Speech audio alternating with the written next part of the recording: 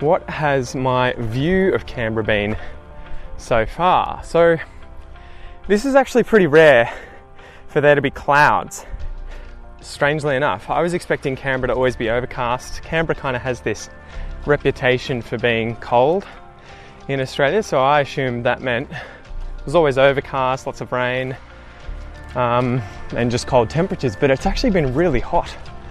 I mean, not 30, 40 degrees, but every single day has been mid-20s, and as soon as you walk outside and the sun hits you, because usually there are no clouds, you heat up really quickly and the sun burns. So Canberra's actually at about 700 meters elevation, and I'm used to living at about 0, right at the sea level, and so you're actually closer to the sun, higher up in the atmosphere. So I don't know if that has something to do with it. And the reason that Canberra's cold, even though it's elevated, or I guess that's part of the reason, but it's in sort of a basin shape of mountains. So there's sort of a circular thing of mountains that go up higher. You might be able to see them here behind me, right over there.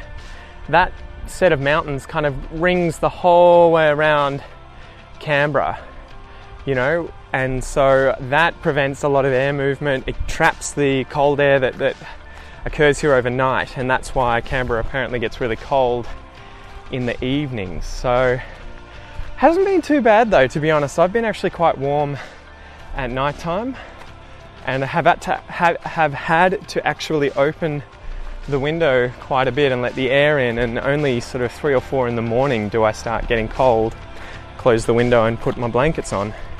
So Canberra climate-wise is better than I expected, but at the same time it's almost too sunny. I kind of enjoy days like this where right now it's about 12 p.m, so it's lunchtime, and I can come out and go walking, but usually, at least more recently, these clouds haven't been here and it's just been just brutal sunlight coming down, and there's no shade, and kind of worried about getting sunburnt and everything. I've got sunscreen on today, but yeah, so that's been fun. Another interesting fact, I guess, about Canberra is the fact that on weekends the place empties out.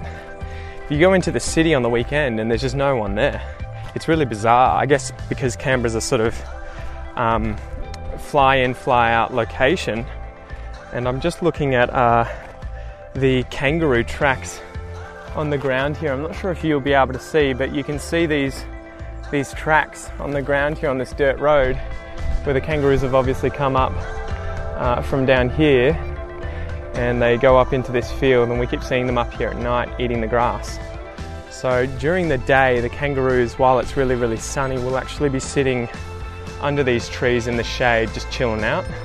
And they tend to be more active in the mornings when the sun's not yet all the way up, and then in the evenings when the sun's come down quite a bit. And that's when you'll see them out in the fields here, just eating grass. And the crazy thing is, we live about 1 kilometre that way currently. If these trees weren't here, you'd be able to see out the house that we're staying in. So anyway, back to Canberra. What was I saying? Yeah, losing my track of thought. Anyway, yeah, so it's cold. It's not too bad, but the sun's really bright. The city's empty out on the weekends, which is nice. When you cruise around, it's not really busy. Like Melbourne on weekends seems to be as busy as it is during the week. There seems to be no real difference. And so I was sort of expecting that, but that does not happen because everyone flies in. They work here in Parliament, usually in the government, and then on weekends they go home. They fly in, they go home, they fly in, they go home. That tends to be the pattern. So it hasn't been too bad. The only downside, I guess, for me is that it is not close to the beach. It's about 2.5 hours drive to get to the beach. 2 hours, 2.5 hours. The vegetation type, if I want to be really picky, this is all artificial forest that's pine. These aren't native. These have been planted here as a pine farm, I guess, and they'll chop them down for wood at some point. And most of the surroundings tend to be pretty barren, tend to be pretty bare, like this behind me here. There's no real trees in this field. It's just low grass, and it's very dry out here. It's not very wet. When we went to Bateman's Bay recently, you can actually see as you drive through the landscape. We drove through the forests and the farms and everything. You can see the gradual change from really sort of arid-ish. It's not really desert or anything like that, but dry country land. And the closer to the coast you get, the wetter it gets. And I think too, the Great Dividing Range is there, so we go over that. There's a lot of rainfall, a lot of water, and that's the kind of country that I really like in Australia. I really love the wet forests, a lot of rain. I love the beach, and so yeah, I might just turn around here, start heading back. So that's my opinion of Canberra so far. It's not too bad. Another thing that I noticed, the birds are the same species here. So we have things like currawongs, crows here. We have the magpie, the black and white magpie. I'm not sure if you can see them. See if I can point it out. There's one over here in the grass. There's a few of them. There's 3 or 4 of them over here hunting for food. But one thing that I did notice, and I don't know if this is because I'm a bit of a biology nerd, they have different calls here, which is, it's unsurprising. And the magpies are a different subspecies of magpie here. They have, again, they're nowhere near close enough for me to show you, but the magpies in this part of Australia have this black over their back, where down south in Victoria they have a white patch there. So you can see them and they tend to be just have slightly different patterning, but they have different calls. The crows have a different call, the currawongs have a different call, the magpies definitely have different calls, and so I guess it's like anything with languages, right? They have different languages. So just something that I noticed when listening out and hearing these birds call in the mornings and during the day and in the afternoon. I know what birds they are, but they have different calls from the ones that I'm used to down south. So this is probably long enough, guys. We've been chatting here for about 22 and a half minutes. One more funny thing to tell you. So there are these bushes everywhere, right? This is blackberries. These are blackberries. These are blackberry bushes. I don't know if there's any fruit that I can show you, but they're an introduced pest. So you can probably see down here, they kind of go all the way down the back here. They're really, really spiky. Let's see if you can see this. So this is some right here that's been that's died off. I don't know if it's been sprayed or not, but you can see those spikes. So they're really nasty, and these things were introduced when the British got here. I mean, I assume probably 100 or so years after the British got here, but they were introduced as a food source for people who wanted to go hiking.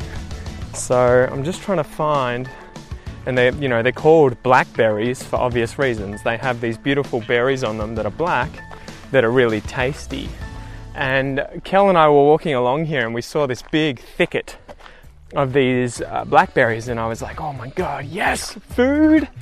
And picked a whole bunch and ate it, only to walk out and see a sign saying that they've been poisoned and don't eat it. So fortunately though, there had been a lot of rain recently. I'll give you a look down here. And so I think the poison and everything like that was washed well and truly off the berries themselves. So nothing happened. We're all good. I think I can see some here. Let's see if I can come down and show you what some of these berries look like. But again, they've all been poisoned and died off. Anyway, so more blackberries here in the bushes, but they're another introduced pest species that some, colonialist British idiot brought into Australia thinking he was doing everyone a favour by putting this noxious weed along tracks like this so that people could just pick and eat it. But now you see these weeds everywhere in Australia and they're a big issue. And you'll see also over here, all of these plants are pest species. They're all weeds. Anyway, yeah, so... and I can give you a good look at this. This is why it's a big problem, right? This is why it's a big problem. You'll see behind me, this is just all dense blackberry bushes. So you can't even walk through there because there's about 2 meters high of these blackberry bushes that are so prickly and horrible to to get near that, you know, and all of this grey stuff here is dead blackberry bushes. Anyway, guys, I hope you enjoy this sort of Walking with Pete episode where I just got to chill out with you, go for a walk, and give you a sort of review of Canberra and our experience here so far. I'm sure you'll hear more about it in the future. And yeah, thanks for joining me, and I will chat to you guys soon. Peace out.